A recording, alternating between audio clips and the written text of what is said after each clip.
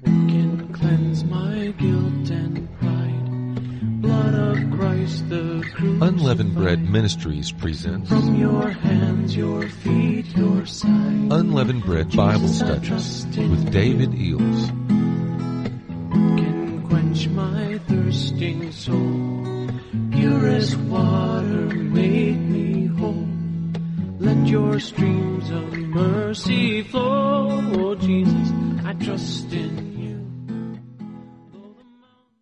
Greetings, saints. Thank you for joining us today for the Unleavened Bread Bible Study. God bless and keep you. And thank you so much, Lord, for giving wisdom and understanding into these parables that we share today, which are so wonderful about the coming of the man-child ministry and the deliverance of God's people. Thank you so much, Father. Hallelujah. All right, we're going to continue with protection and provision for the man-child and bride, number 2. In this first revelation, we called it UBM Going to Solomon's Temple. Yes, indeed. This was given to Vanessa Weeks, 2/6/23. In a dream, we of UBM were sitting together in a circle in a home. We were talking about us all going to Solomon's temple. This was very exciting to us, and then David stood up and we were about to follow him there. I remember one asking David questions about this trip. And David got all the materials for the building of the temple, as you know, but Solomon is the one who built it. So there's going to be a transition here.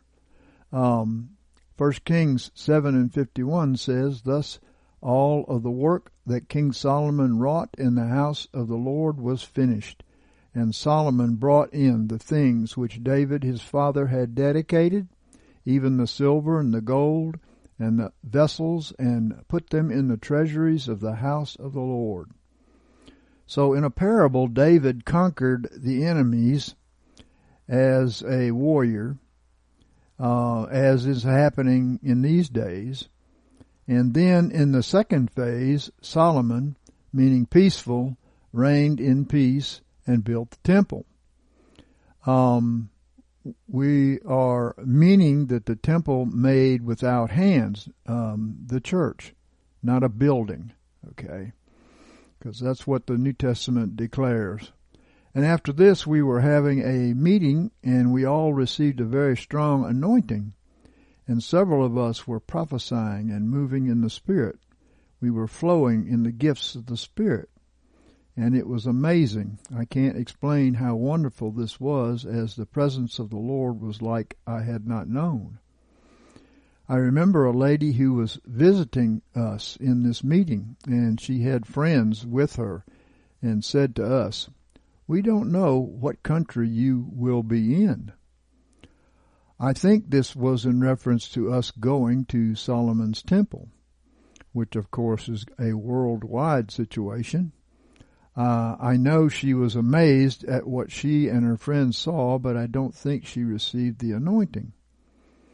Well, this anointing will come upon those who have gone through the fiery trials of purification and death to the old man and are ready to receive it. They are walking in sanctification and overcoming the persecutions from factions, etc. The disciples received the gift of the Holy Spirit the first time when they were all together in one accord, waiting for the promise of the Father, much like this revelation here. And Jesus told them that they would receive. "I received for this dream by faith at random," she said, Ezekiel 44:9. This is a temple, but it's not one that's been built, okay? It's one that can't be built by man's hands, as we will see. Ezekiel 44:9. In context, Ezekiel 44:4-9. "And then he brought me by way of the north gate before the house. And I looked, and behold, the glory of the Lord filled the house of the Lord. And I fell upon my face, And the Lord said unto me, Son of man, mark well, and behold with thine eyes, and hear with thine ears all that I say unto thee concerning all the ordinances of the house of the Lord, and all the laws thereof. And mark well the entrance of the house, with every egress of the sanctuary. So this is pointing out that what it means to be a part of God's temple. How do you get into God's temple? And what it means to depart from his temple, as the factions do. Okay? That's what it's telling you to watch for right there. Look at it. Pay attention to it. And thou shalt say to the rebellious, even to the house of Israel, Thus saith the Lord, O ye house of Israel, let it suffice you of all your abominations, in that you have brought in foreigners uncircumcised in heart and uncircumcised in flesh to be in my sanctuary. Well, this is true. The church is filled up with tithers. They don't care whether they're good, decent people or not, as long as they tithe. And also the faction is removing these from the house of God. You understand, God is using the faction to move these uncircumcised in heart out of the house of God. So, that to be in my sanctuary, to profane it, even my house, when you offer my bread, the fat and the blood, and they have broken my covenant, to add unto all your abominations. And you have not kept the charge of my holy things, but you have set keepers of my charge in my sanctuary for yourselves. Yes, they have, and that's the leadership that is not really legally ordained of the Lord. Thus saith the Lord, No foreigner uncircumcised in heart and uncircumcised in flesh shall enter into my sanctuary. Look, it can't happen in this sanctuary. This is a heavenly sanctuary. This is not a building that's been built. Okay? It's a heavenly sanctuary, and nobody can enter into it who is uncircumcised in heart or uncircumcised in flesh. Shall enter into my sanctuary of any foreigners that are among the children of Israel. So this is not a physical temple. Only those circumcised in heart may enter this temple. And that means born from above. Their flesh is circumcised at baptism by faith, as Paul taught. Okay, so next revelation. A shopping center. Anonymous, 6/10/23. I dreamt that I was visiting a town called Sunshine Coast, and I had to go into the large shopping center there to get some items for my son that I couldn't get anywhere else. Well, Sunshine Coast represents Babylonish Christianity, where the sun, /S-O-N, is shining the light of the gospel. And everyone is first born with Babylonish ideas about God and his desires. You know, when we first come into the kingdom, we don't have good ideas about God and what he wants. So we come out as we search the scriptures and repent of our fleshly ways and our fleshly thinking. Matthew 5:45 says that you may become sons of your Father who is in heavens, because he maketh his sun to shine on the evil and the good, and sendeth rain on the just and the unjust. I didn't want to draw attention to myself, and I especially didn't want to see anyone that would know or recognize me. I wanted to be hidden and to quickly go in and grab the items and leave. Well, we should remain hidden in Christ when among apostates, obviously, and we're not necessarily to be distracted in all different directions with them. Okay, but God will direct. I walked through the shopping center to a specific shop, and as I was walking, I looked to my side and I saw my birth mom and stepdad walking toward my way. Well, these people represent the religions and preachers that we started out with, right? Where we were born, right? I really didn't want them to see me, and I didn't want to speak with them. But praise God, He either made me invisible to them or to look like a different person, because they walked straight past me as if I wasn't there. I was so very happy and grateful to the Lord. Well, as much as lieth in you, be at peace with all men. Many apostates love and respect their ways far more than the truth, and they will argue with you, with their religious doctrines and religious spirits. Okay, occasionally God opens a door in our heart, and we feel wonderful about that, right? If they had seen me, they would have rushed to me wanting my attention to talk about worldly things I wouldn't want to discuss with them because they don't want Jesus yet. Well, we can't have fellowship with those who are not drawn to the deeper life with Christ. However, we can witness Christ to them. Ecclesiastes 1 and 2 comes to mind. Vanity of vanities, saith the preacher. Vanity of vanities. All is vanity. Uselessness. Don't get distracted by the uselessness of the worldly church. I knew then that God would not only keep me spiritually hidden, but physically hidden, especially people that I didn't want to see me. And when going through the shopping center, I saw so many people from my past that should have recognized me when they looked at me, but they did not see me as the person I used to be. I believe the Lord made me look like someone they didn't recognize, and I was so very grateful.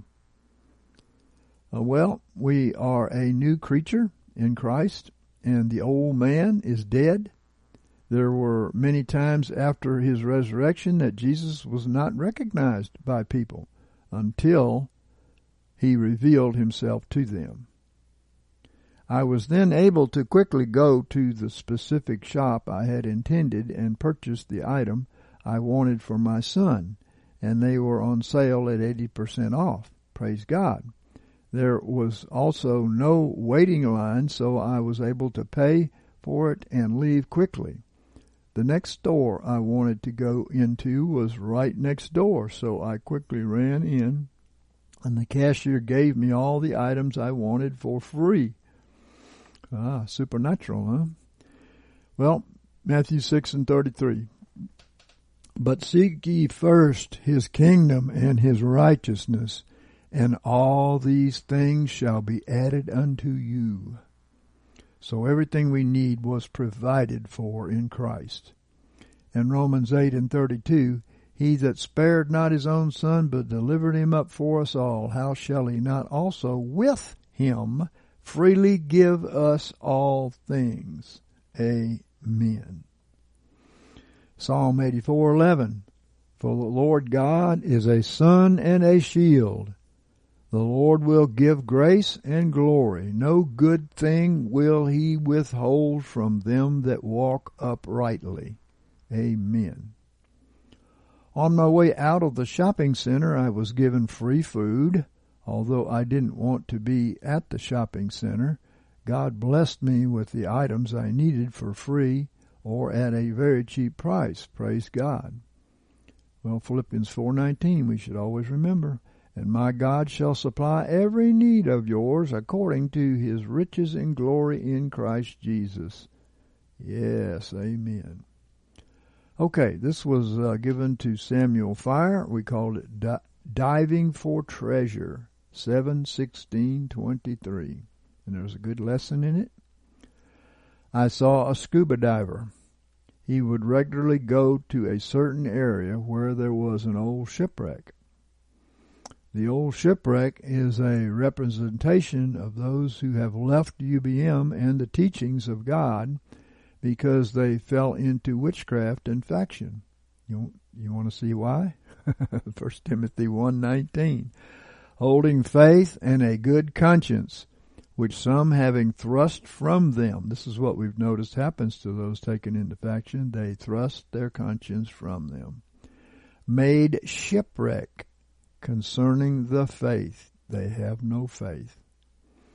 1 Timothy 1:20, of whom is Hymenaeus and Alexander, whom I delivered unto Satan, that they might be taught not to blaspheme. They blaspheme.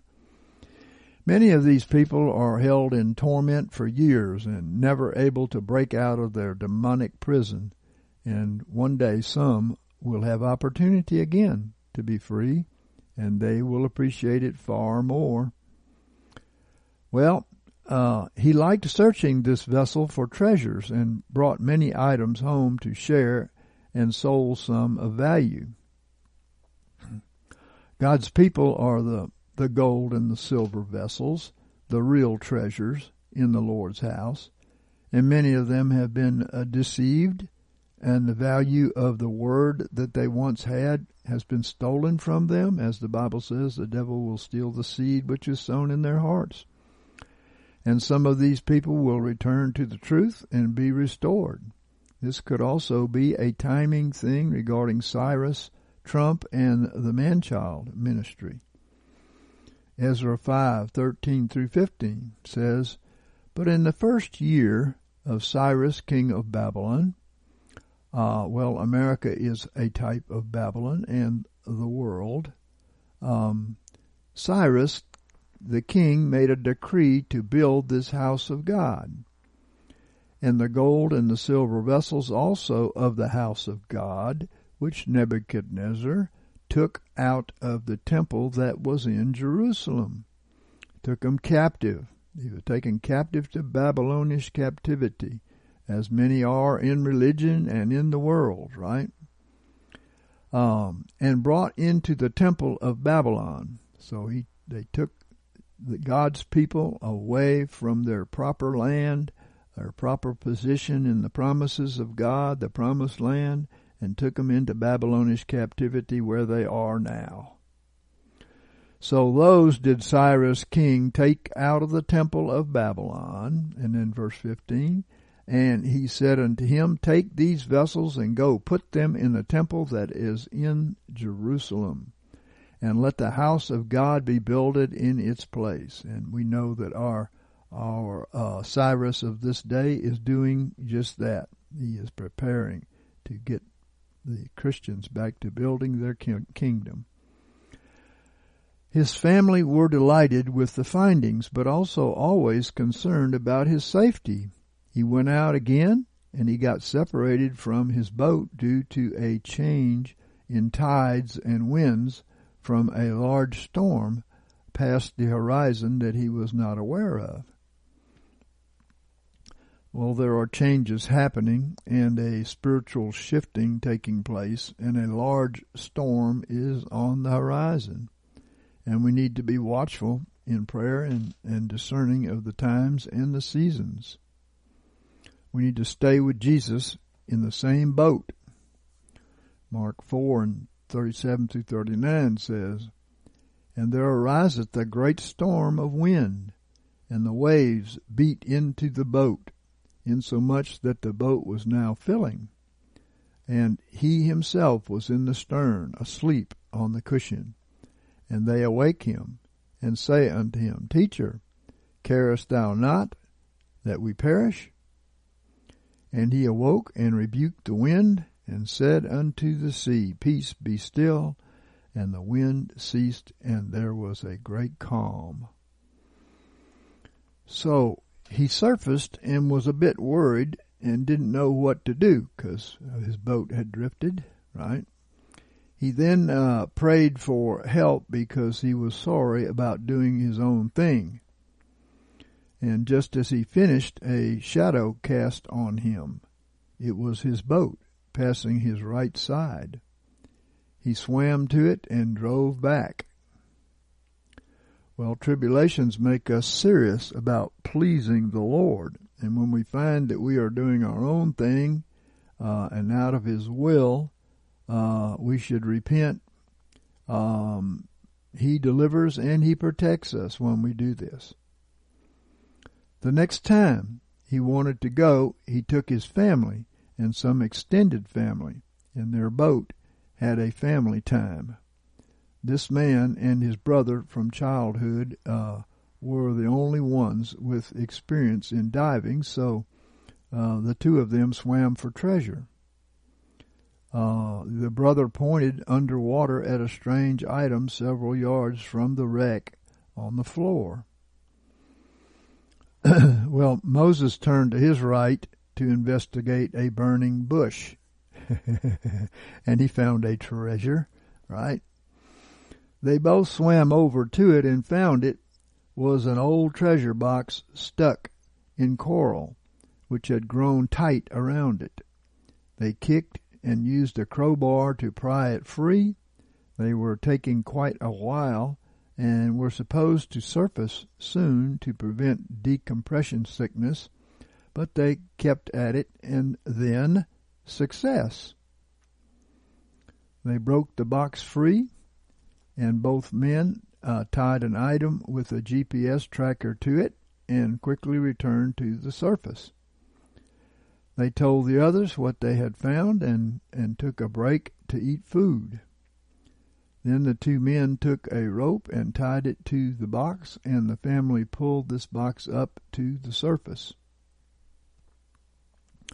I think many who repent of their lukewarm life will repent and find God's abundant provision waiting for them. It was very heavy and took the second boat and a few more ropes and innovative thinking to bring it into the boat. When they opened it, they found it was full of old golden coins. Well, in the natural, the man-child and bride have been promised abundant provision for the coming days of tribulation, provided for those who have repented like in this dream. And Trump, as a type of Cyrus, will provide for the rebuilding of the real temple of God, which is his people, coming out of Babylonish worldliness. And God spoke to Cyrus in Isaiah 45:3, "And I will give thee the treasures of darkness and hidden riches of secret places." And this has happened to Trump. "That thou mayest know that it is I, the Lord, who call thee by thy name, even the God of Israel." Each person grabbed a full handful, and the rest they said they would sell and divide the money evenly. So they each got a handful. And the coins they held, they would choose. Even each child had a big double handful to match an adult's hand size. He and the brother said that they would not ever dive again and focus on family and prayer, because it was God who saved him and blessed them all. Well, notice that each got a provision. That's the way it was with the manna in the wilderness, right? They each got a provision, they leveled off the omer, and then whatever came off was going in the next guy's pot, right? Everybody got their needs met. And that's the way it's going to be in these end times. And that's what's going to cause people to be preserved, right? This giving and receiving, not buying and selling. So this is also a warning not to get caught up in seeking the riches of this world. And Jesus said that we must renounce all that we have to be his disciples. That's 100%. That's not 90 for you and 10 for God. Okay, that's not a New Testament thing at all. And so we truly own nothing, but we are stewards of all to be shared to benefit the kingdom and provision for God's children. In 1 Timothy 6:9-10, we're told, "But they that are minded to be rich fall into a temptation and a snare, and many foolish and hurtful lusts, such as drown men in destruction and perdition. For the love of money is a root of all kinds of evil, which some reaching after have been led astray from the faith, and have pierced themselves through with many sorrows." And also, we can't serve God and money. The man, child, and bride have been tested with this too, or they wouldn't be given it. It wouldn't be given to them to take care of God's people. In Luke 16:9, and I say unto you, make to yourselves friends by means of the mammon of unrighteousness, that when it shall fail, they may receive you into eternal tabernacles. In other words, use that money to bring people into the kingdom. Seek to bring eternal life to all who will listen. And they will be your friends in the kingdom, right? He that is faithful in the very little is faithful also in much. And he that is unrighteous in a very little is unrighteous also in much. No servant can serve two masters, for either he will hate the one and love the other, or else he will hold to the one and despise the other. You cannot serve God and mammon. Since there is, in the New Testament, and even shown in the Old Testament, that God wants equality. He wants everybody's needs met. Not some people holding on to this greed like the elites do, with tons and tons and tons of gold, which just got plundered by the new guys on the block. Well, the man, child, and bride will be blessed spiritually and physically and used by the Holy Spirit and Jesus to bring his kingdom on earth. Okay, this was given to Vanessa Weeks, 7/11/23, and we called it Good Things Coming to the House of David. Yes, indeed. In a dream, I was out on David's patio, and I was riding a small vehicle clockwise around his patio set. Well, going to the right, and it may have to do with going forward in time as in clockwise. And as I did this, I was saying, her walls are salvation and her gates praise. Well, this is also speaking of Zion, right? This is from Isaiah 60:18, and is about the good things the Lord will do for Zion, the house of David. Isaiah 60:14-22. And the sons of them that afflicted thee shall come bending unto thee, and all they that despise thee shall bow themselves down at the soles of thy feet, and they shall call thee the city of the Lord, the Zion of the Holy One of Israel, whereas thou hast been forsaken and hated, so that no man pass through thee. I will make thee an eternal excellency, a joy of many generations. And people will return to their roots. And once again, thou shalt also suck the milk of the nations, and shalt suck the breast of kings. And thou shalt know that I, the Lord, am thy Savior, and thy Redeemer, the mighty one of Jacob. For brass I will bring gold, and for iron I will bring silver, and for wood brass, and for stones iron. That's a pretty good trade there. This is a great economy for kingdom people, right? I will also make thy officers peace, and thine exactors righteousness. Praise the Lord. Violence shall no more be heard in thy land. Well, we've heard violence in our land, and violent people, evil people that have come to kill, steal, and destroy like their father. So, but he says, no more will it be heard in thy land. Desolation nor destruction within thy borders. He's talking about the bride now. But thou shalt call thy walls salvation, and thy gates praise. Well, notice that inside Zion, inside the walls, inside the gates, is fullness of salvation. Yeah. And the rest of the worldly church doesn't know anything about the fullness of salvation. They just are happy to get their toe in the door. The sun shall be no more thy light by day, neither for brightness shall the moon give light unto thee, but the Lord will be unto thee an everlasting light, and thy God thy glory. Yes, you will be walking in the light as he is in the light. Verse 20, thy sun shall no more go down. In other words, Zion will not lose sun glory. Neither shall thy moon withdraw itself. They will always reflect the light of the sun, like the moon. For the Lord will be thine everlasting light, and the days of thy mourning shall be ended. In other words, the bride has gone through a mourning with persecution from the wicked. Thy people also shall be all righteous, and I can see it coming. They shall inherit the land forever, the branch of my planting, the work of my hands, that I may be glorified. The little one shall become 1,000, and the small one a strong nation. I, the Lord, will hasten it in its time. Well, this is speaking of a huge revival, isn't it? Yeah.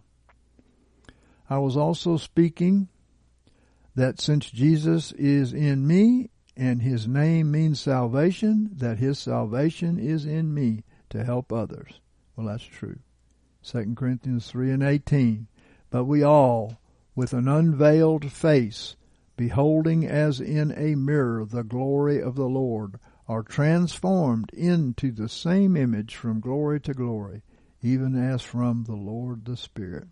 This is how we come into the image of Christ. We see him in the mirror by faith, right?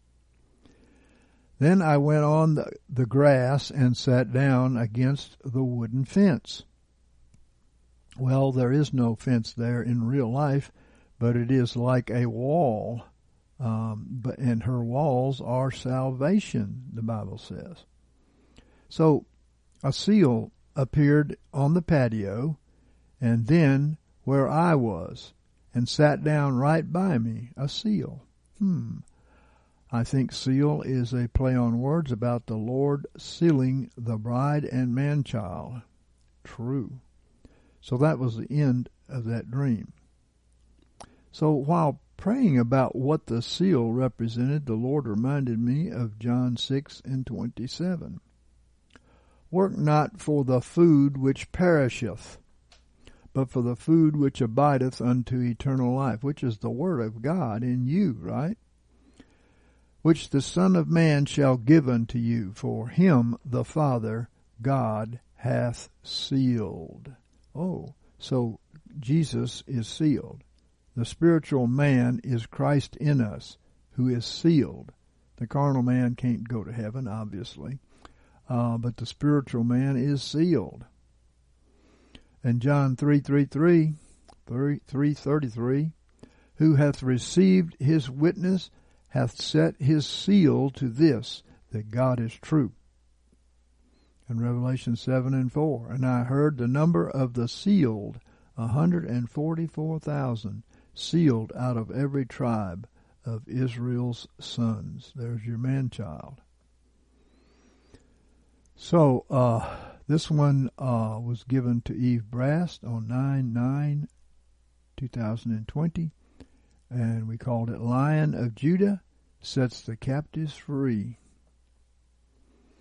I had this dream on my grandmother's birthday. Her name was Sally.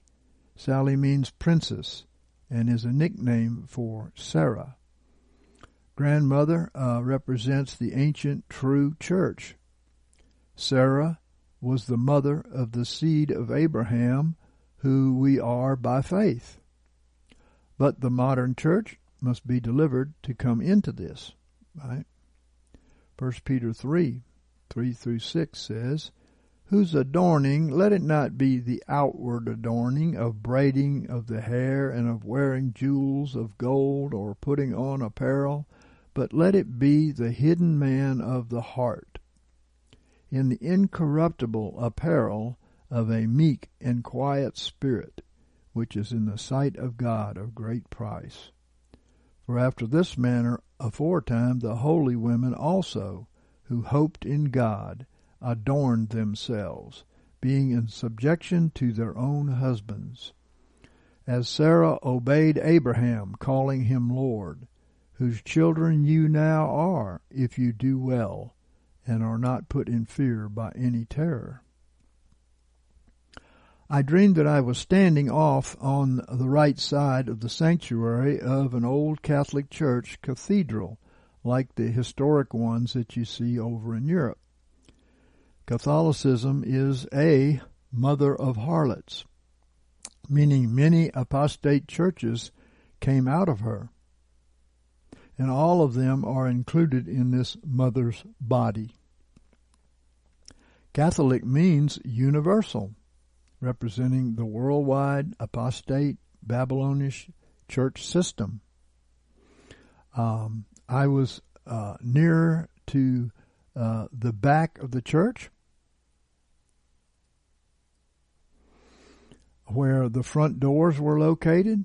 The doors were double doors made of polished wood with ornate carvings in them, and I could see that all of the pews were also very ornate and made of the same polished wood. The cushions on the pews were a faded evergreen color, and there were many colorful statues all around inside the sanctuary. So the faded evergreen cushions represent the fading or loss of the true gospel that brings eternal life to those that hear. Green is like eternal life. The apostate church is full of leaven and idolatry. I was observing the many people who crowded this church. They were all sitting quietly, and they seemed to be waiting for something. Well, maybe for a priest or a preacher to teach them, huh? They seemed to have been there for a long time waiting, but no one showed up. This kind of represents those who have been in captivity to the apostate religious system for many years, but they need to hear the gospel. And suddenly a very large male lion, representing Jesus, the Lion of Judah, coming in the man-child body of reformers, came through the front doors of the cathedral and leaped up onto the top of the pews right in front of me. His front paws on the back of one of the pews, and his back paws on the back of the other pew. And in the dream I knew that this lion was ready for mating. So the Lion of Judah wants only his seed, which brings forth his life in the people. They are full of the seed of man and not of God, which doesn't bring the new birth.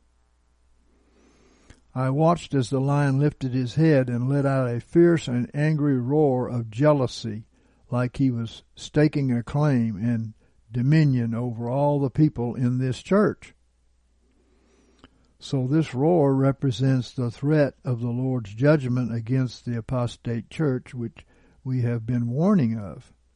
The deep state leftists will loose their anarchist troops against the apostates in burnings and in killings and in destruction. And we know this happens again in the tribulation period. Yeah. Revelation 17. Amos 1 and 2 says, "And he said, the Lord will roar from Zion and utter his voice from Jerusalem. And the pastures of the shepherds shall mourn, and the top of Carmel shall wither." Verses 9 through 12 say, "Thus saith the Lord, for 3 transgressions of Tyre, yea, for 4, I will not turn away the punishment thereof, because they delivered up the whole people to Edom." Okay, those who hated and persecuted their chosen brother Israel, Edom, and Israel is a type of the church in our day. So this is true. Edomites represent those who hate their brothers, mistreat their brothers, so on and so forth. And we see that happening today. religions persecuting others. And they remembered not the brotherly covenant. Right. You know, the covenant was made with all of God's people. Father, I pray that they may be one as we are one. And these people divided up the flock for their greedy selves, right?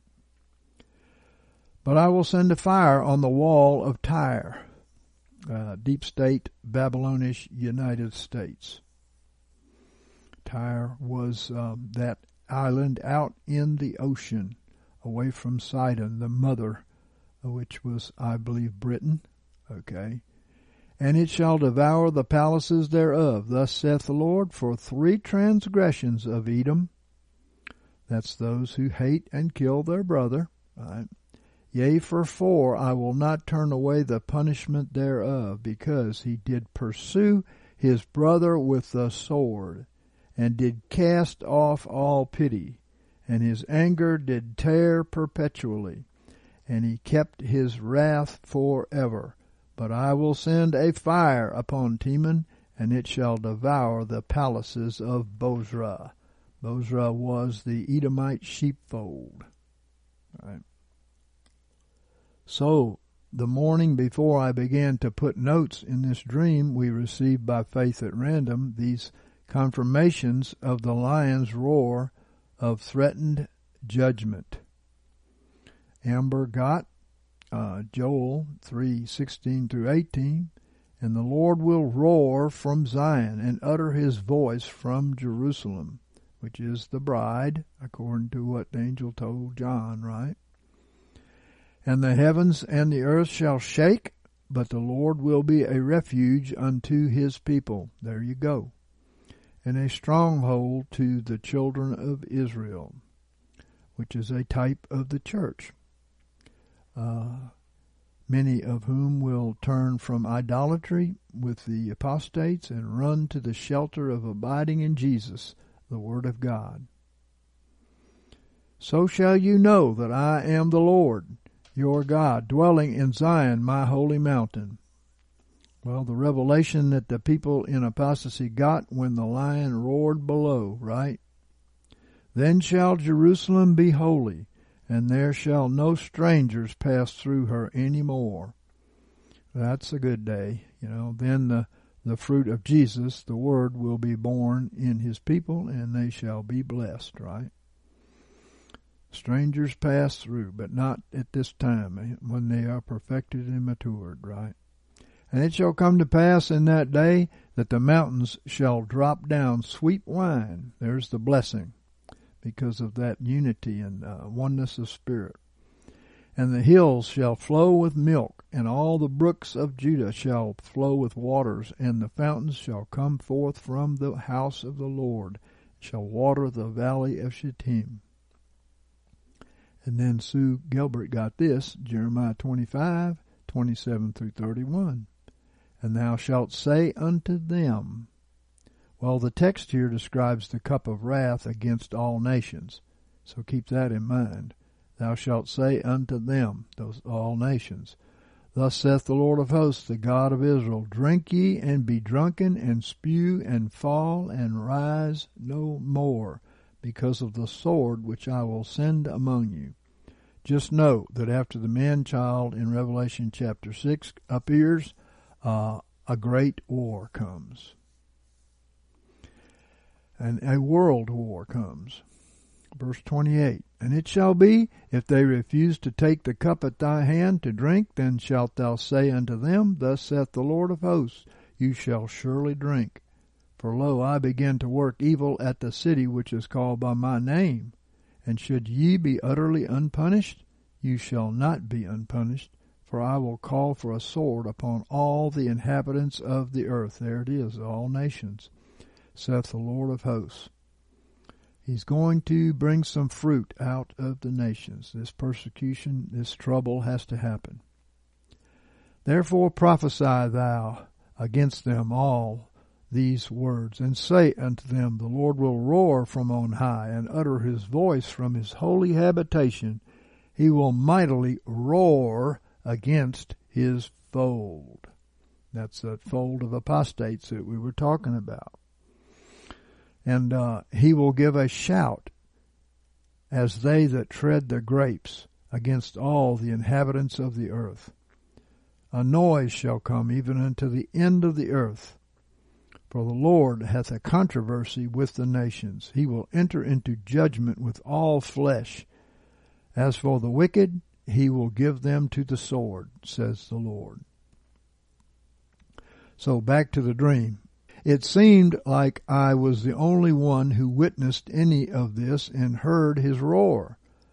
But as soon as the roar went out over the congregation, they all suddenly sat up straight and got a revelation, and they all quietly arose from their pews and began filing out of the sanctuary.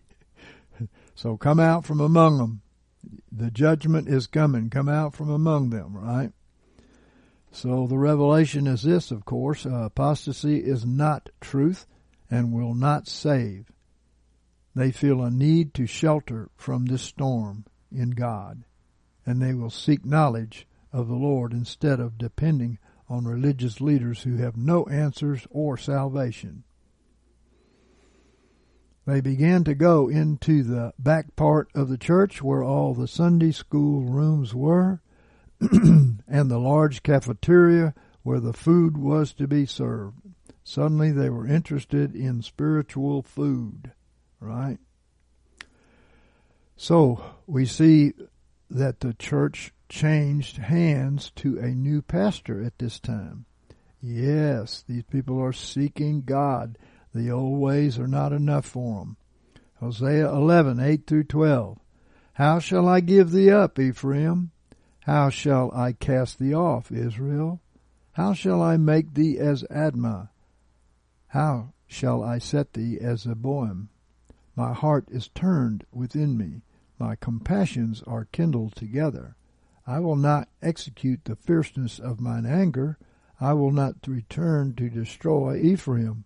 For I am God, and not man, the Holy One in the midst of thee. There's your new pastor right there. Shepherd. Pastor and shepherd are the same word. And I will not come in wrath. They shall walk after the Lord, who will roar like a lion, for he will roar, and the children shall come trembling from the west. Praise God.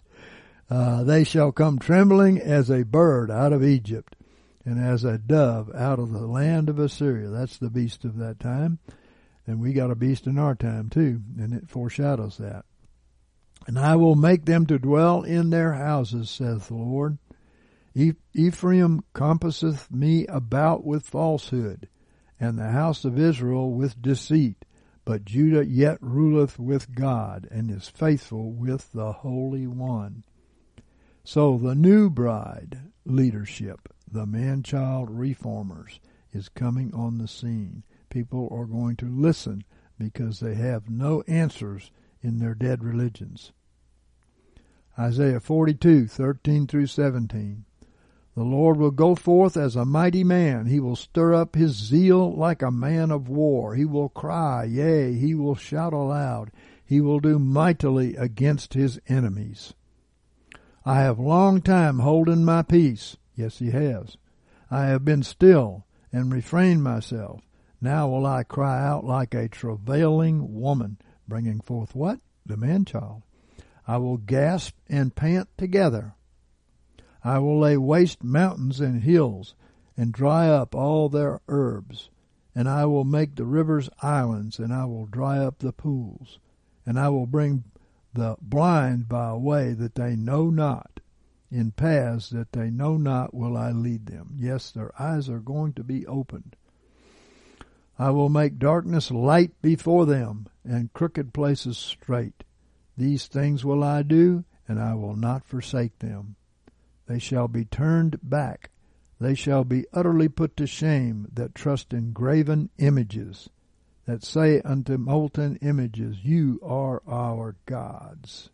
And we still have those today. So when the apostate people knew that they needed salvation and answers because of judgment, the man-child shows up. Hosea 14 and 15. For I will be unto Ephraim. This is called literally the fullness of nations. Ephraim is called the fullness of nations in Genesis 48 and 19. Like its New Testament equivalent, the universal church, both fell into apostasy. I will be unto Ephraim as a lion, as a young lion to the house of Judah. Even I, will tear and go away. I will carry off, and there shall be none to deliver. I will go and return unto my place until they acknowledge their offense and seek my face, and in their affliction they will seek me earnestly. Come, and let us return unto the Lord, for he hath torn, and he will heal us. He hath smitten, and he will bind us up. After 2, and I believe this is 1,000 days, 2 days, 2,000 years, will he revive us, and on the 3rd 1,000-year day he will raise us up, and we shall live before him. Let us follow on to know the Lord. His going forth is as sure as the morning of the 3rd day. Here we are. And he will come unto us as the rain, as the latter rain that watereth the earth. Notice how Jesus is coming. He's coming like that anointing upon the man-child body, that anointing of the latter rain. So Jesus in the man-child body of reformers comes in the anointing of the latter rain. Then the scene changed, and I found myself in the Sunday school nursery. I had an infant boy, 3 weeks old, that looked like he was of Middle Eastern descent, laying on a changing table in front of me. Well, of course, I believe this is representing the birth of Jesus in the man-child ministry. And 3 weeks is 21 days, or 3 times 7. In the Bible, the number 21 is a symbol of perfection and maturity. It symbolizes the divine wisdom, the mirror of eternal light, which pierces and penetrates all grace in its purity. There are 21 chapters in the Gospel of John and 21 attributes of wisdom. I was putting a yellow diaper on him. He was clothed with the Sun, S-U-N/S-O-N. And I realized that I was his mother and that he belonged to me, but I wasn't familiar with the Father and wondered at the fact that he was so genetically different from me. I thought in the dream, how can this be that I gave birth to this baby when I didn't know his father? Well, of course, this is a repeat of history in our day, right? The virgin birth. That's the story of Jesus' birth. And I believe this baby represents the manifestation of the man-child out of the bride body. Also, this is a virgin birth of the man-child as the son of David. It was the seed of the woman that bruised the serpent's head. That's what he's come to do. The son of David came through Mary, who didn't know the Father. The Son of God came in the Son of Man. The Spirit man came in the flesh of man, right?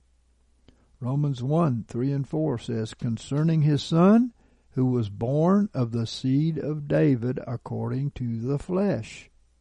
Yes, he was. Who was declared to be the Son of God with power according to the Spirit of holiness. Son of God, the spiritual man. Son of David, the carnal man, right? By the resurrection from the dead, even Jesus Christ our Lord. Many of my friends and family were coming to see the baby, representing the promise of household salvation, I believe, along with many of the people from the sanctuary of the Catholic Church, the Universal Church. Now, we're seeing the Universal Church as the Universal Church, and it's in apostasy, right? So many apostates will turn to the Lord. Many revelations of great evil in their churches will become known, now that will open up their eyes. It was very crowded, and people were lined up outside of the room, waiting until some left in order that they could come in and see the baby. Many people will come from all over to see and hear the man-child ministers. My best friend from high school, Renee, meaning rebirth, managed to bypass all the people, representing those born out of the apostasy, right?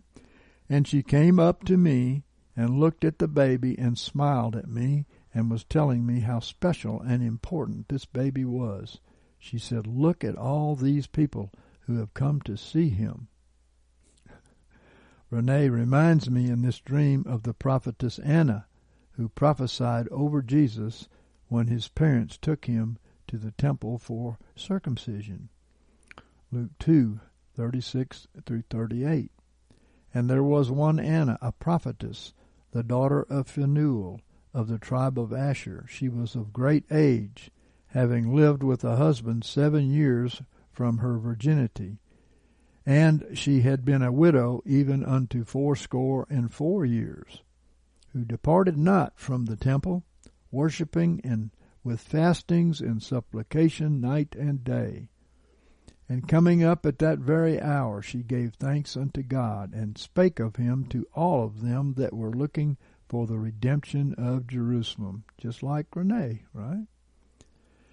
And after this, I left the Sunday school area with many other sisters, and we went to the cafeteria that was connected to the Sunday school classrooms. So spiritual food is what they're now seeking.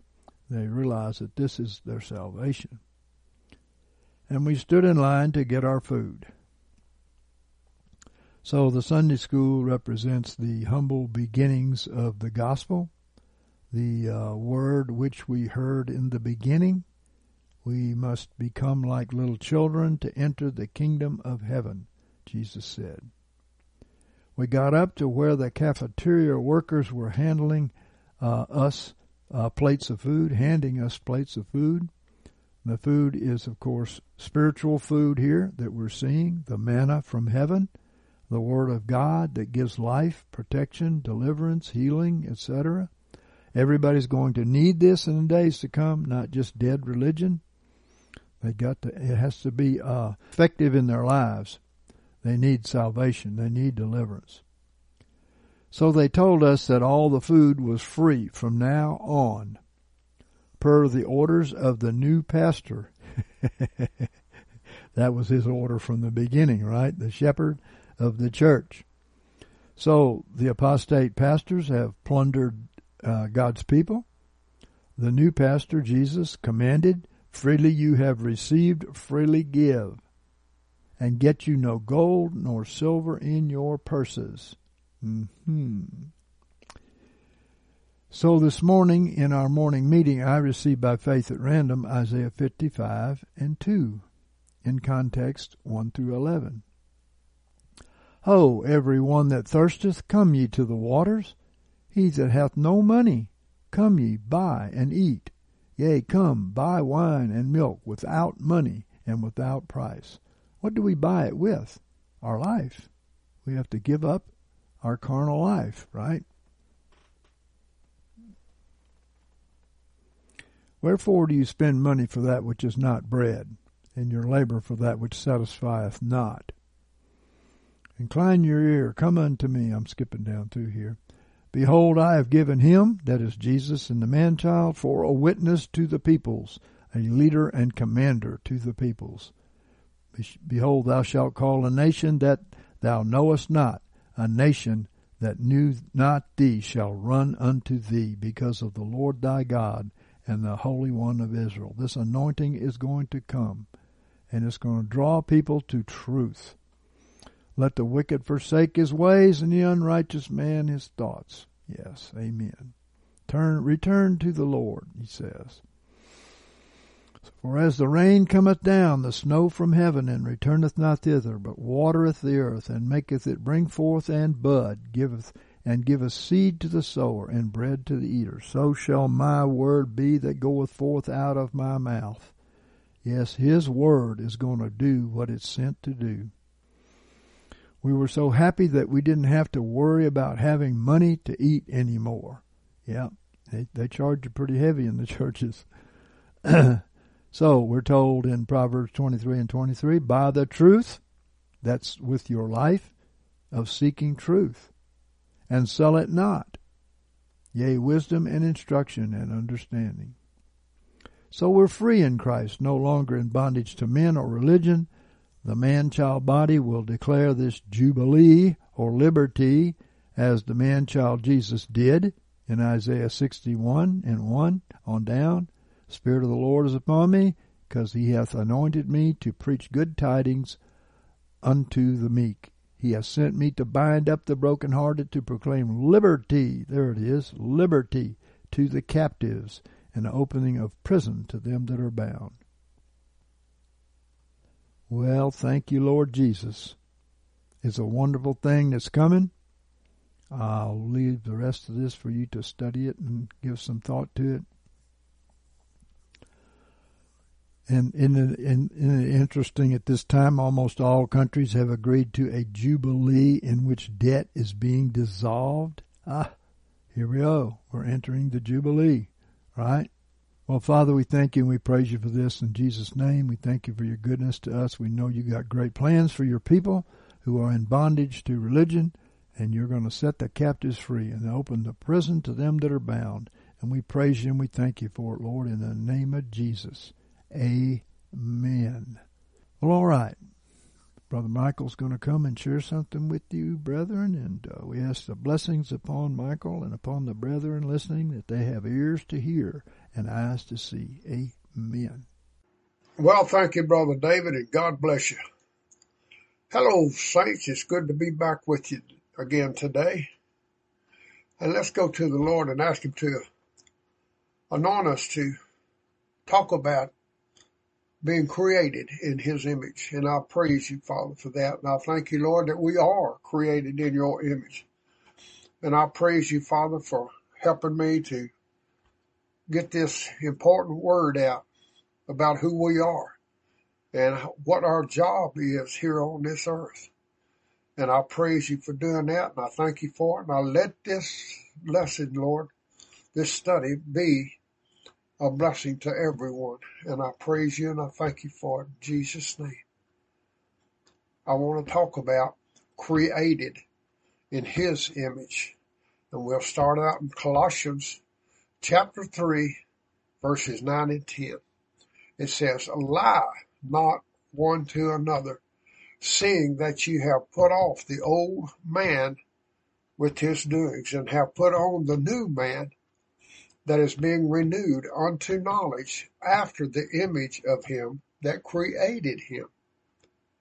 Well, in this scripture, the Apostle Paul is telling the Christians of Colossia that because they are new creations, they ought to act accordingly. And he is also showing us one of the amazing secrets about the new creation. And that new creation, the new man, that's the new you, is made new by the knowledge he has concerning the image of God, and that the knowledge of God that we have of God has to align up with the reality of who God is and how he thinks and lives. Paul also contrasts how we were while we were our old selves before we were born again. And Paul's idea of the new birth was that it literally changed us. Our lives, our actions, and our thought process all ought to be different now as a new man. And this shows that being born again should change us in such a way that we are truly new people. Even more, it shows that what we were changed into in our spirit should cause our everyday physical life to change as well. Too many people, most people in fact, see the new birth as wiping the slate clean, or starting over, or simply as forgiveness and the chance and right to go to heaven when they die. Well, all of those things are true, but that's not the purpose for which we were recreated.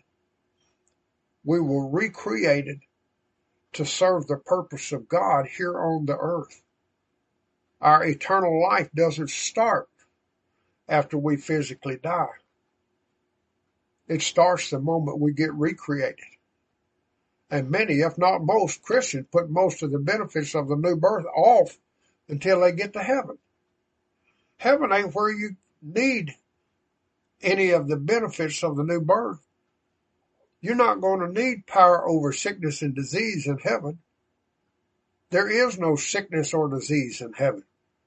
God's will is being done there perfectly and constantly, all the time, which also proves that God's will is healing and health. If God's will included sickness and disease, then heaven ought to be full of it, right? And Jesus taught us to pray, "Thy will be done on earth as it is in heaven." And our job is to fix earth until it looks like it would look in heaven. When you see a sick person, you should know that God wants you to go to them and fix them. They wouldn't look like that or be in that condition in heaven, so it's not God's will that they be that way on earth. Lord of God. And to be able to walk up to a person and fix them like Jesus did, you have to have the correct image of God. And you must have the correct image of who you are now that you're a new creation. Man was made in God's image and likeness right at the beginning. Genesis 1, verses 26 and 27 says this, "And God said, Let us make man in our image, after our likeness, and let them have dominion over the fish of the sea, and over the birds of the heavens, and over the cattle, and over all the earth, and over every creeping thing that creeps upon the earth. And God created man in his own image. In the image of God created he him. Male and female created he them." That image and likeness of God in us was disfigured when Adam turned the world over to Satan. Luke chapter 4, verses 5 and 7. "And he led him up and showed him all the kingdoms of the world in a moment of time. And the devil said unto him, To thee will I give all this authority and the glory of them. For it hath been delivered unto me, and to whomsoever I will I give it. If thou therefore wilt worship before me, it shall all be thine." When Adam turned the world over to Satan, Satan became the god of this world. 2 Corinthians 4 and 4 says this, "In whom the God of this world hath blinded the minds of the unbelieving, that the light of the gospel of the glory of Christ, who is the image of God, should not dawn upon them." When Adam submitted to Satan, he took on a new nature.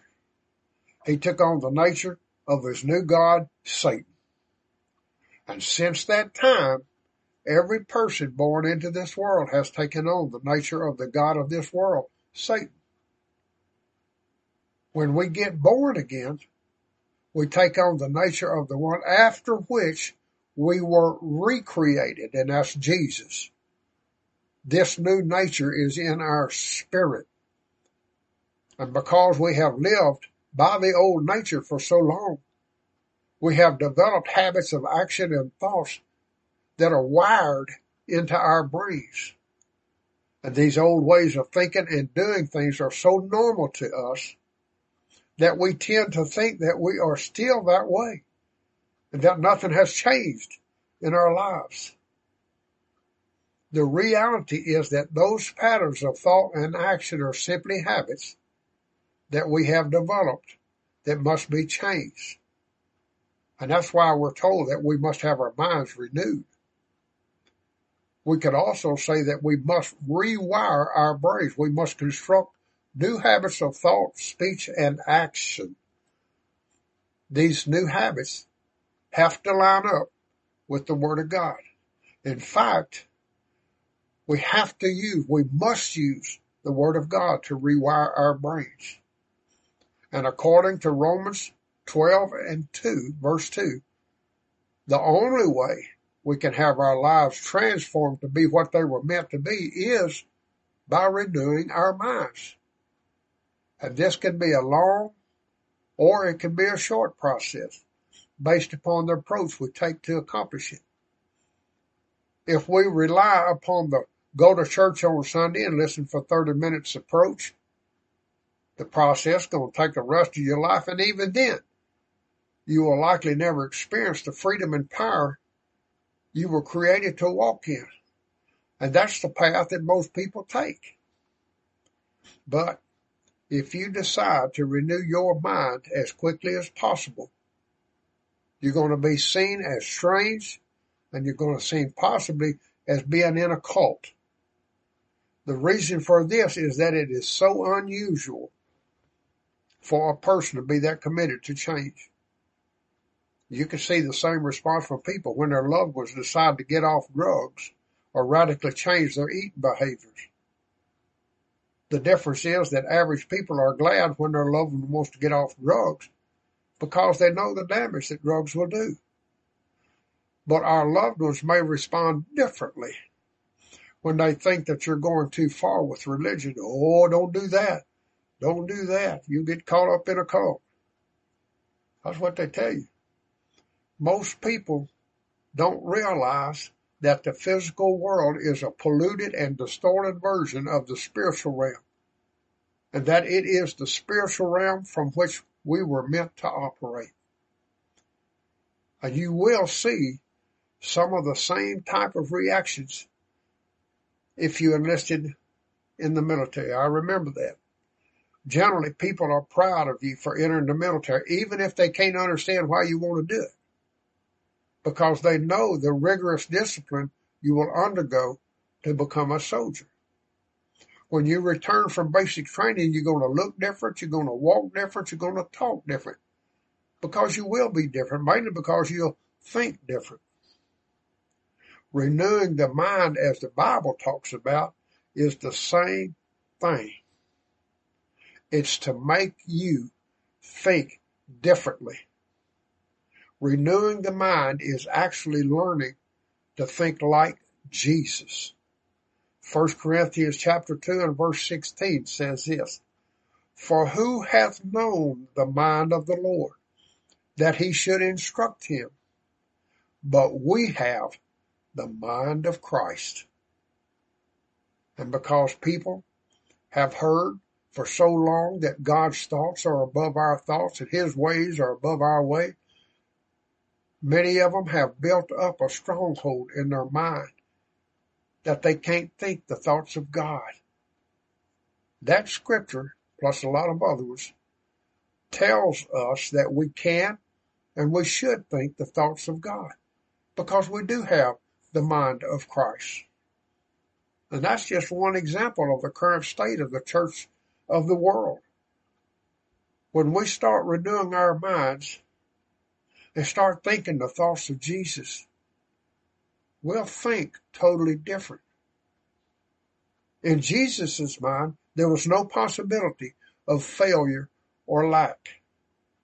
He never even considered whether he had enough power or enough of the Spirit or enough anointing. He just knew what his Father, God, was like. Because he knew the heart and mind of God, he just went around doing good, healing all that were oppressed of the devil. He never even had to pray about whether or not to heal somebody. He always knew that it was always God's will to heal. And the real secret to power that Jesus knew was to keep himself single-minded. He knew to stay focused on the kingdom and on his mission. The new creation is a radically new way of living. If you are a new creation, you were created to live the exact kind of life that Jesus lived. He was always about his Father's business. And there's so much freedom in living the Jesus kind of life. There's no worry. There's no fear. There's no lack. Just peaceful resting in Christ and in the knowledge and faith that he would not lie even if he could. Living life as a new creation is truly the best kind of life. Sure, there can be trials and tribulations, but just as Jesus said, he has overcome, and so shall we, if we remain in peace and faith and not allow ourselves to get caught up in the pressures and activities of the moment. Our life is hid in Christ. Christ in us, the hope of glory. And as we continue to dig into the realities of this new life, begin to live a life of constant gratitude, thanking God all the time, even when there are problems. Don't change your attitude and don't change your state of mind. Take a breath and just remember others have gone through similar trials and have remained steadfast. And if we continue in well-doing, we shall receive the reward of faithfulness. Most people have a wrong image of God.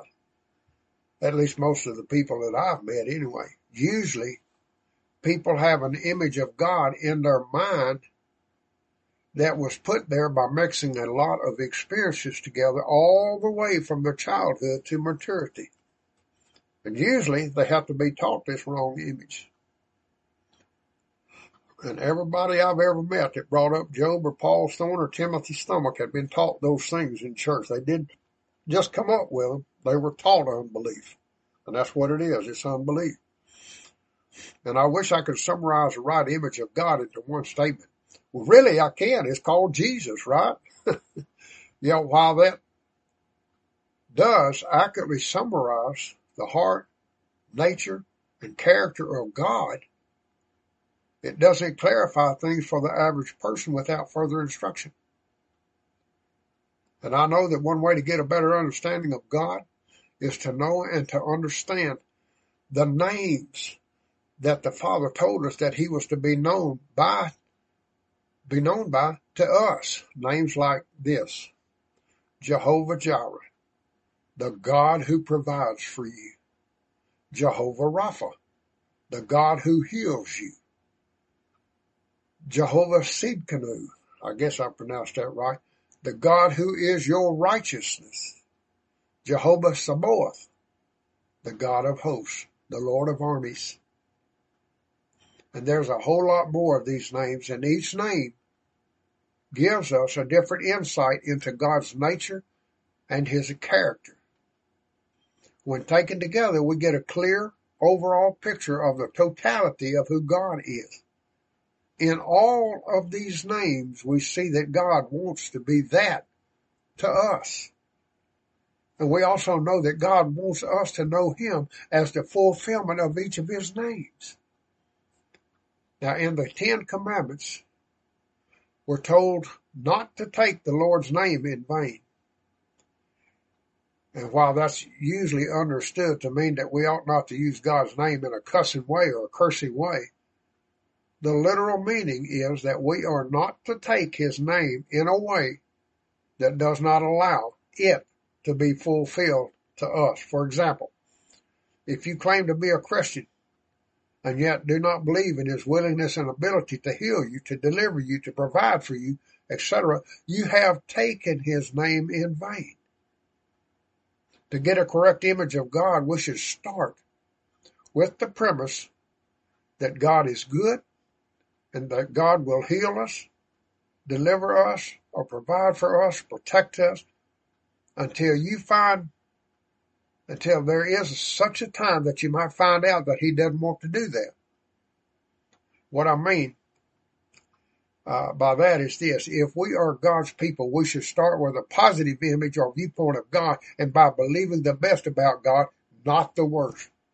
And you ought to make somebody prove that God doesn't want to heal you or provide for you or deliver you rather than just believing what they say.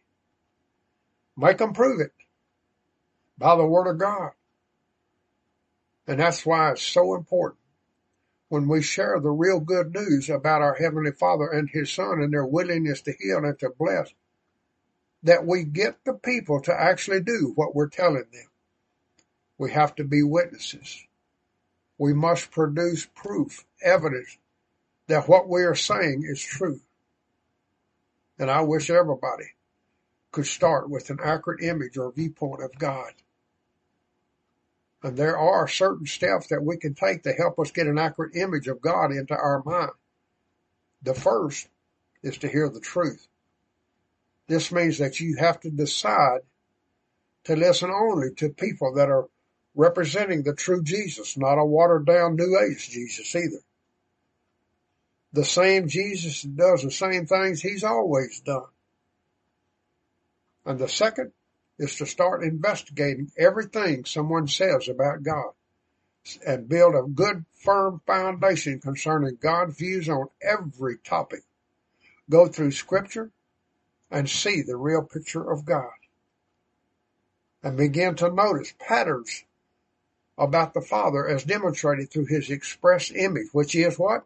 That's Jesus. The third is to begin speaking about God, what God has said about Himself, and begin meditating upon these things and worship Him while doing so. Start to see God as a Father, not just as God. What you look at consistently, you become like.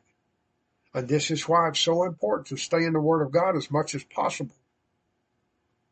The more you see Jesus, the more you see God, and the more you will know Him and start to become like Him in your attitudes and your actions. God is so much bigger and better than most Christians think He is. He desires so much more for us. He desires that you walk in health and not in sickness or disease.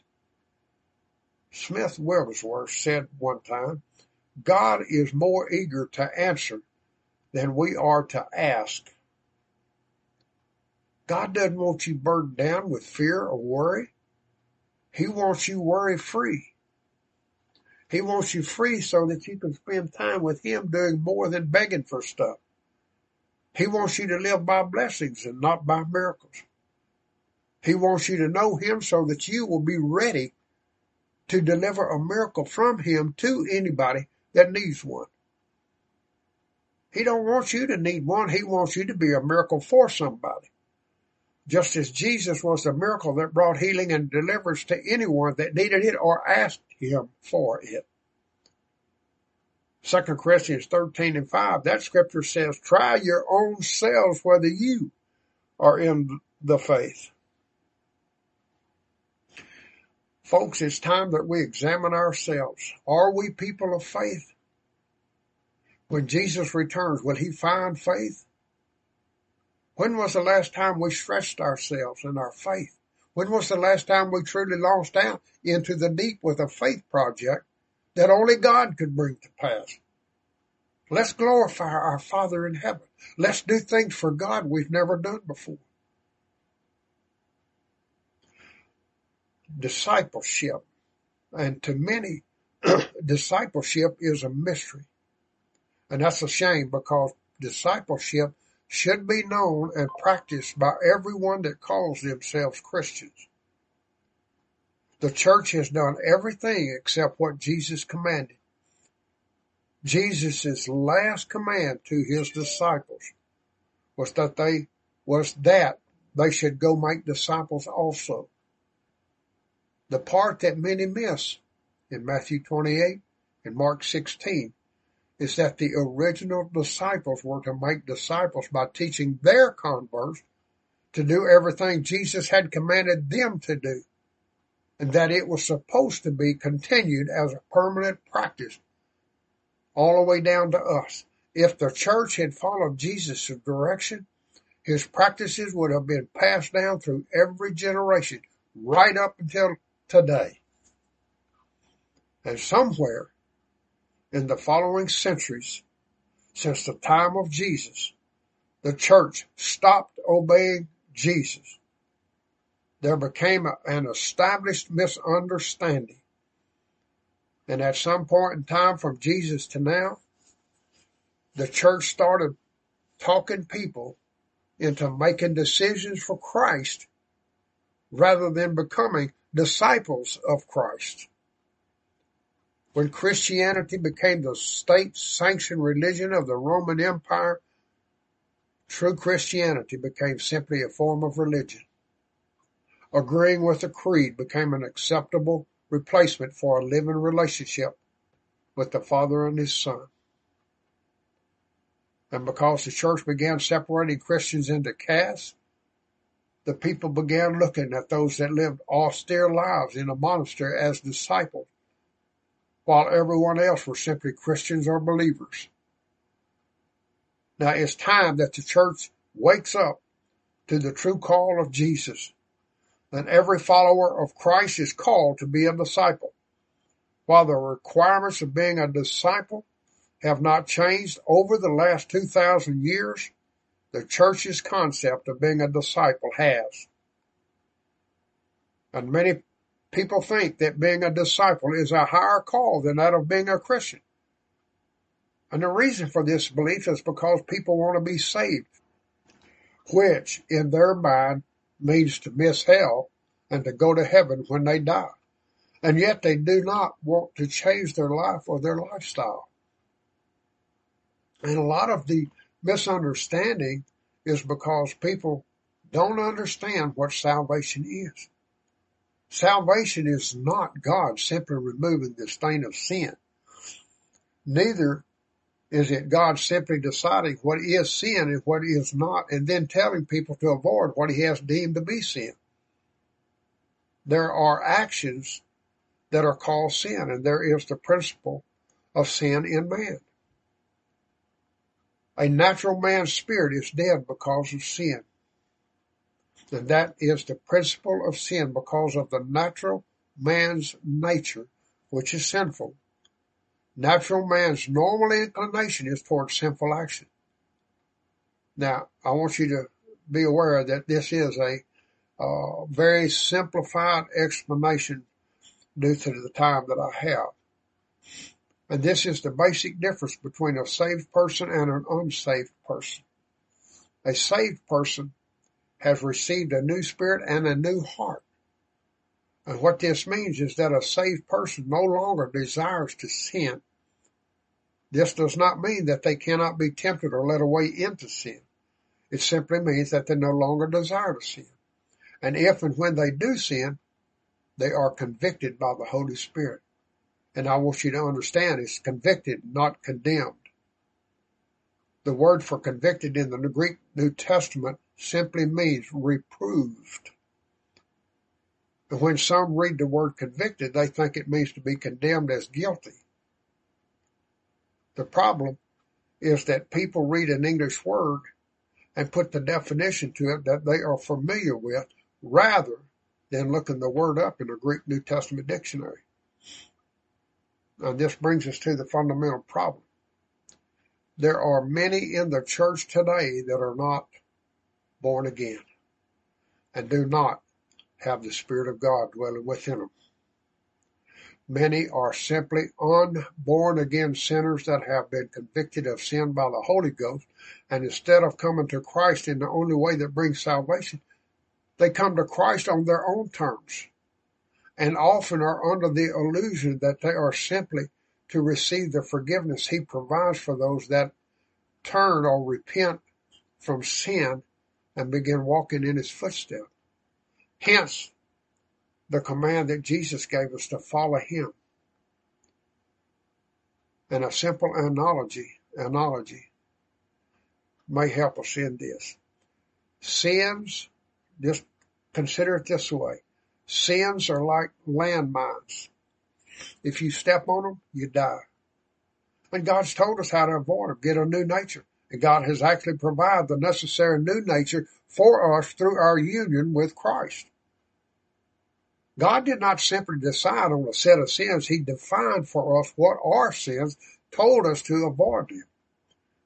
God did not look at what humans like and decide to call them sins. He knew that fallen mankind was distant from him because of their sinful nature and pointed out the fact that fallen man likes to do the things that will lead to death, because a natural, unsaved person cannot live up to God's righteous demands. Not wanting to admit that he is unsaved will lower the bar of God's standard. And that's what's happened to most of the modern hyper-grace movement. God did not save man by eliminating sin. He saved man by putting his spirit and nature into every man that has fulfilled the minimum requirements necessary for salvation.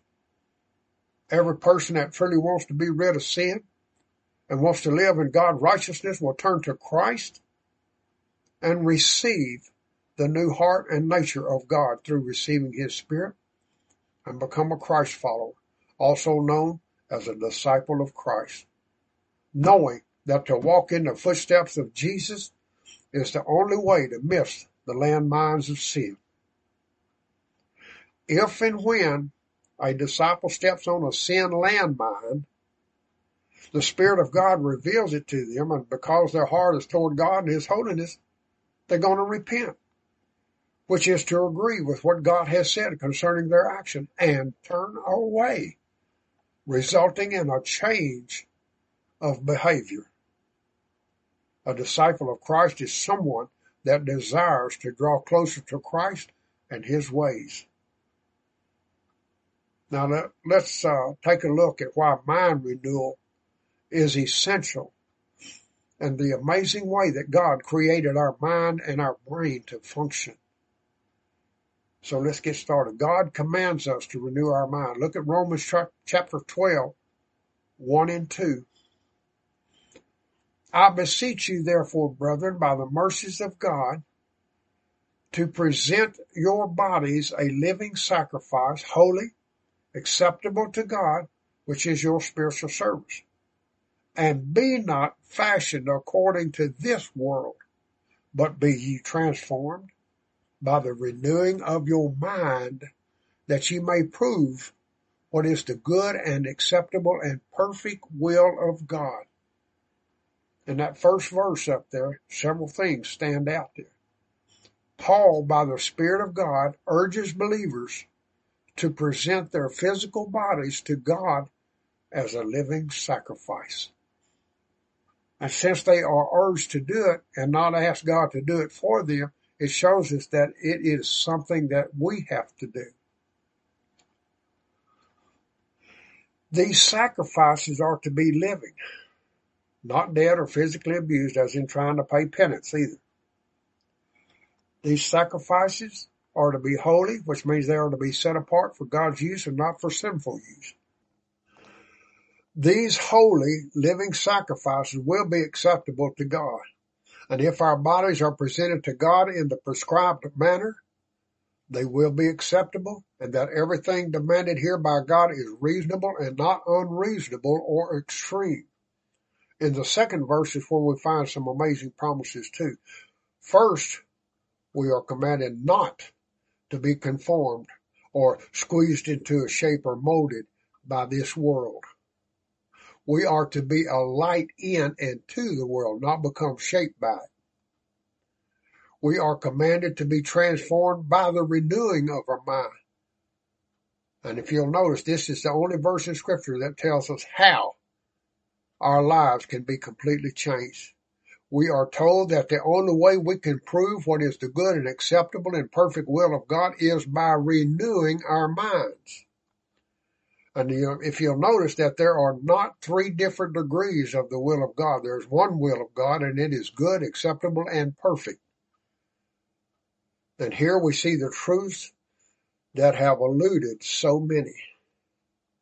Your life is not transformed by the laying on of someone's hands. It's not transformed by receiving a blessing or even an impartation. Your life is only transformed or changed by you renewing your mind. And the reason we have had so many well-meaning people get born again and yet years later are still struggling with the same problems they had before they got born again, it's because they never renewed their minds. And I can't overemphasize this point. If you want a different life, you must have your mind renewed to think in alignment with the Word of God. And another point listed here, but often missed, is that before you can have your mind renewed, you must present your body as a living sacrifice. And what that means is that your mind will not become renewed if you don't put physical corresponding action into play. The idea is that your body has been trained to act a certain way. And that certain way is both ingrained in your neural system, your brain system, and it is reinforced into your neural system every time you do that certain action. And it is actually a closed circuit. You think a certain way, and your body acts in alignment with the thought. And every time you do the action, it reinforces the thought in your neural system. And over a short while, the action and the thought become one, and you have formed a habit, glory to God. And that's the way that you renew your mind. That pattern is the way you renew your mind. And if you purposely cause your body to do a certain thing a certain way, in a short time, you will have trained it to do that action. When you are purposely causing your body to do a certain thing, you must also first think of the thing you want it to do. So you are in effect renewing your mind to the action every time you think about your body doing the action. And since we are a threefold entity, spirit, soul, and body, the sooner and more often you can cause all three to work together to accomplish an action, the sooner that action will become a habit, which means you have thought about it until you don't have to think about it in order for you to do it.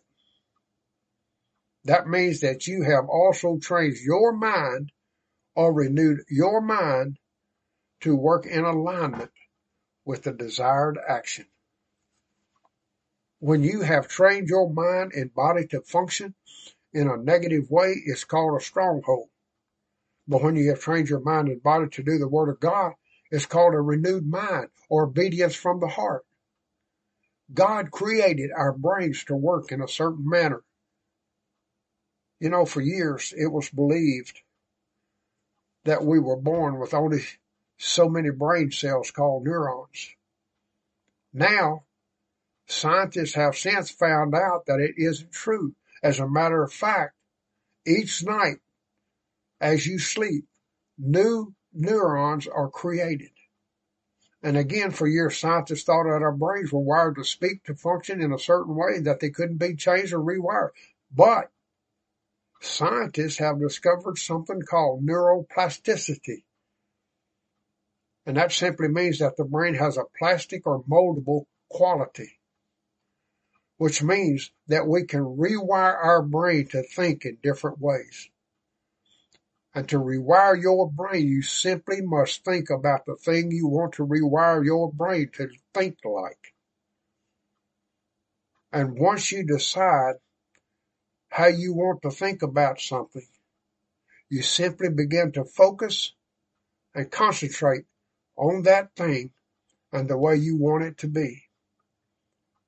This has been called setting your thermostat, and this is exactly like setting a thermostat in your house. If your house is too cold and you want it warm, you don't set your thermostat at the temperature a house currently is. You set it on the temperature you want your house to rise to.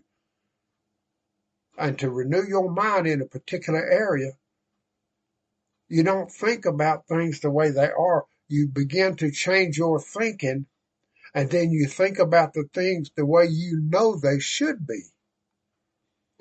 Colossians 3:2 says, set your mind on the things that are above, not on the things that are upon the earth.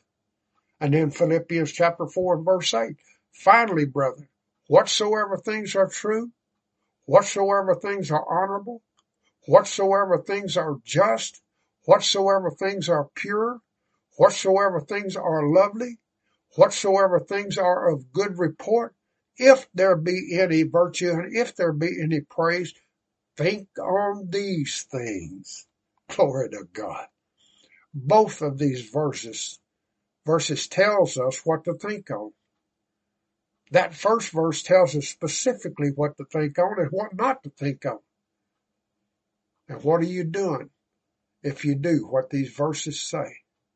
You're setting your thermostat. The thermostat is what you set your mind with. And the thermostat temperature arm is like your tongue.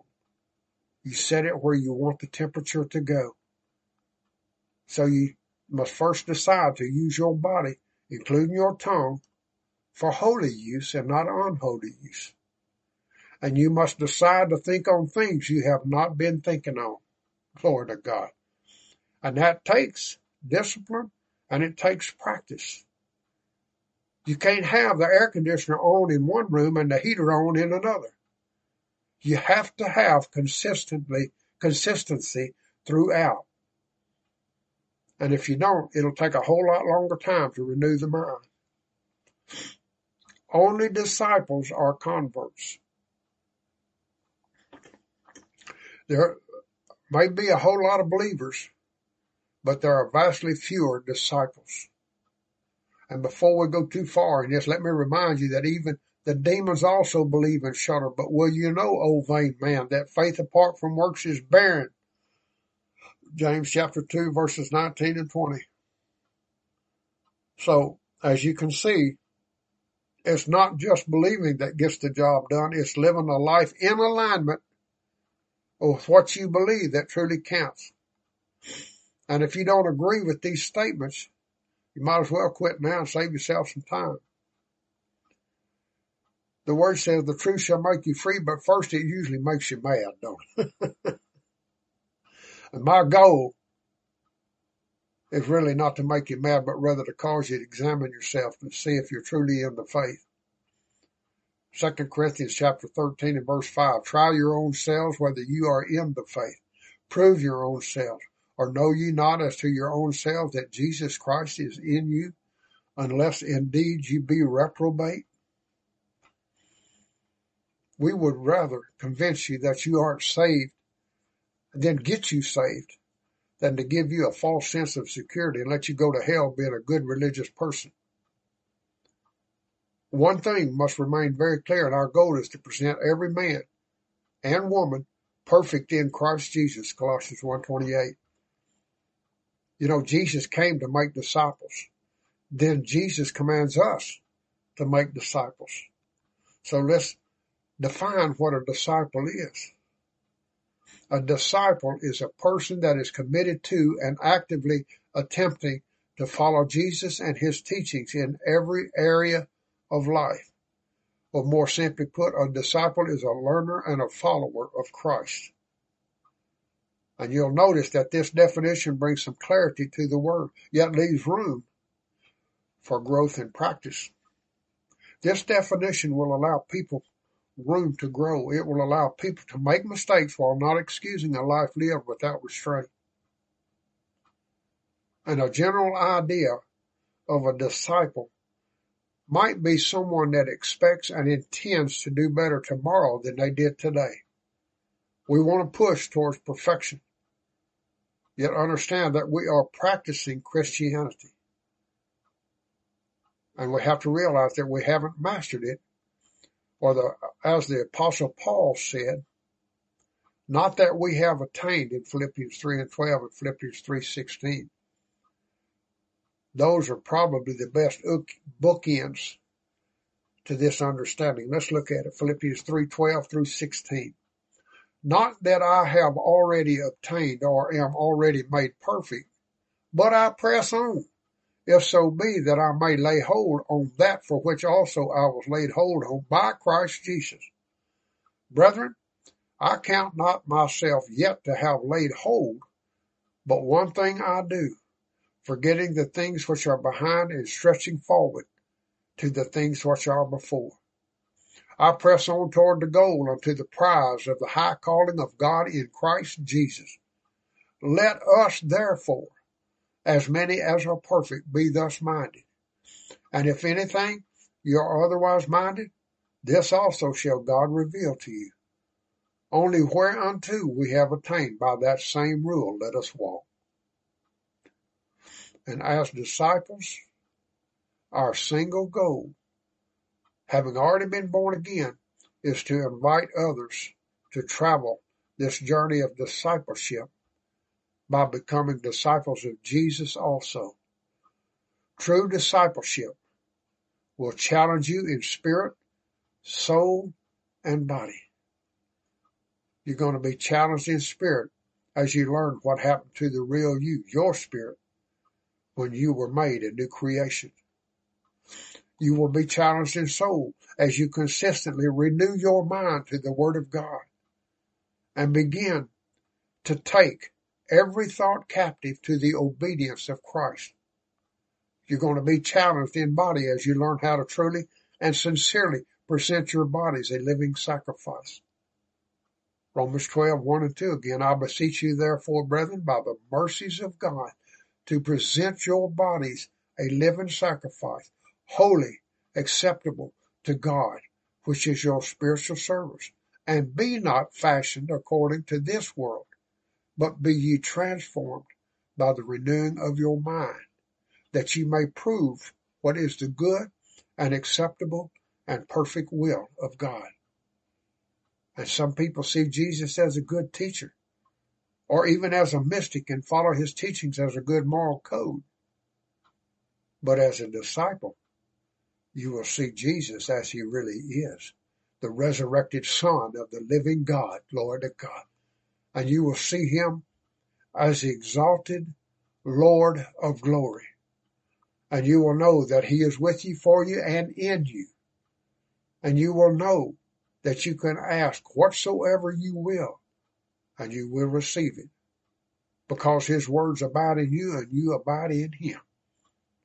You will begin to walk through this life as more than a conqueror, because you will know beyond any shadow of doubt that greater is he that is in you than he that is in the world. And it's going to be a great journey and an adventure.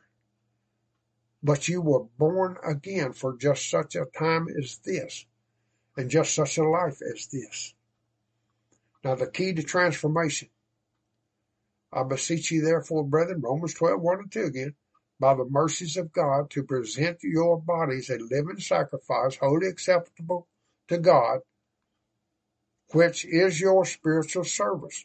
And be not fashioned according to this world, but be ye transformed by the renewing of your mind, that ye may prove what is the good and acceptable and perfect will of God.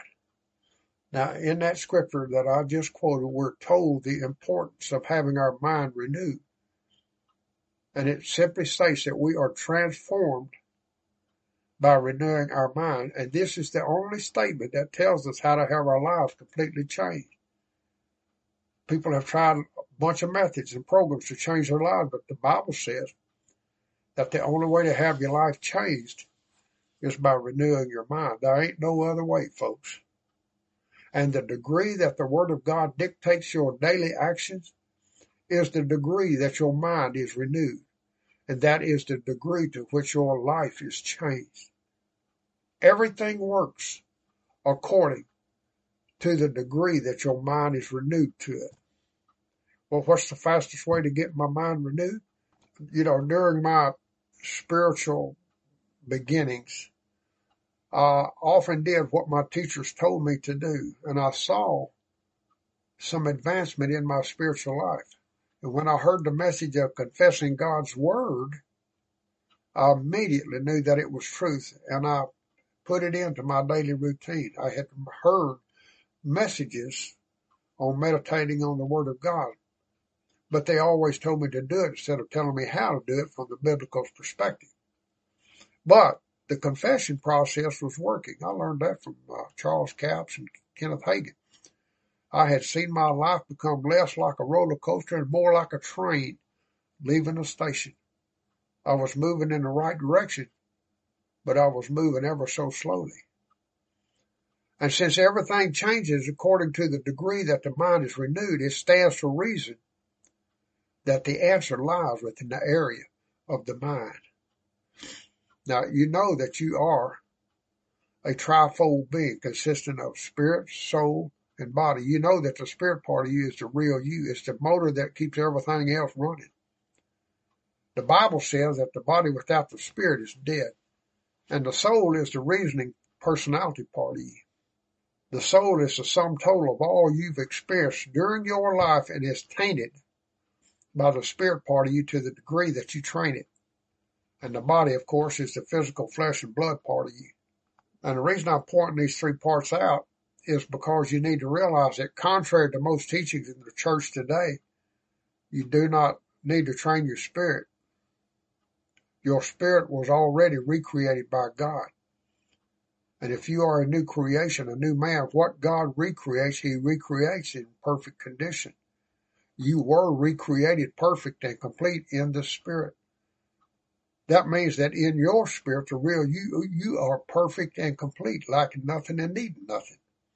2 Corinthians 5:17 and 18. Wherefore, if any man is in Christ, he is a new creature. The old things are passed away. Behold, they are become new, but all things are of God, who reconciled us to himself through Christ and gave unto us the ministry of reconciliation. Colossians 2:10. And in him you are made full, who is the head of all principality and power.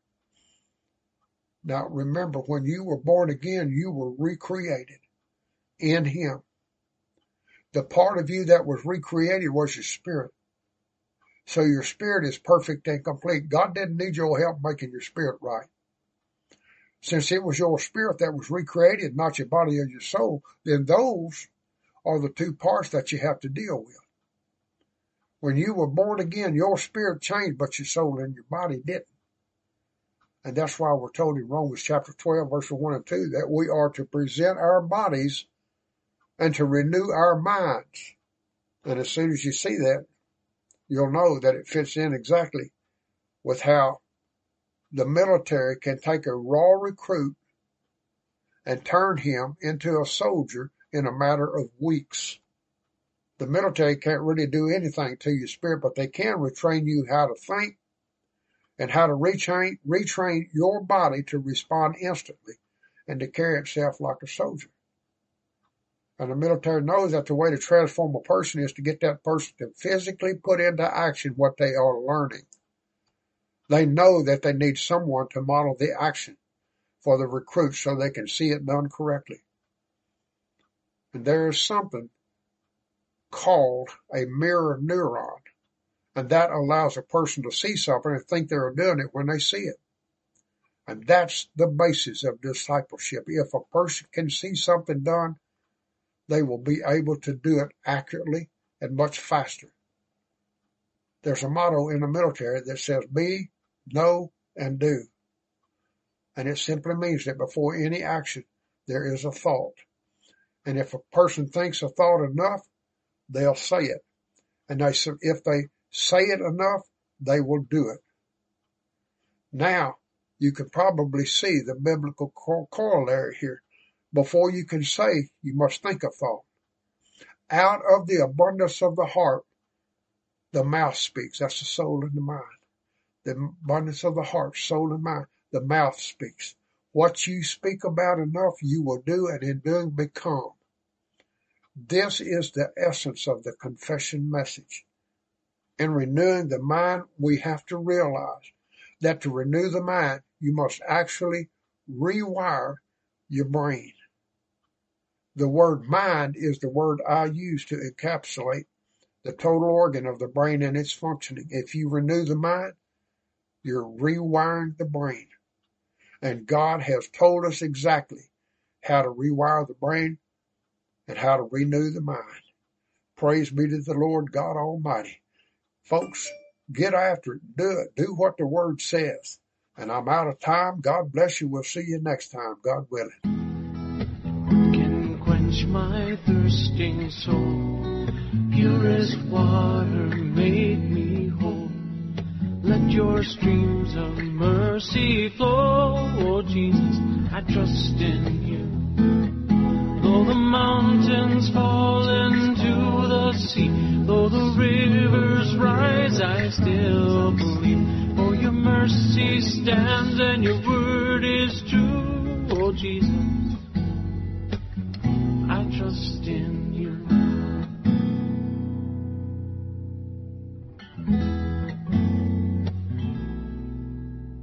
And when I face that darkest night, what will be my guiding light? The shining rays of red and white. Jesus, I trust in you. Oh, Sacred Heart, in you I find mercy seated for all time. I am yours and you are mine. Oh Jesus, I trust in you. Though the mountains fall into the sea, though the rivers rise, I still believe. For your mercy stands and your word is true. Oh Jesus, I trust in you. Though the mountains fall into the sea, though the rivers rise, I still believe. For your mercy stands and your word is true. Oh Jesus, my Lord Jesus, oh Jesus, I trust in you. I trust in you. I trust in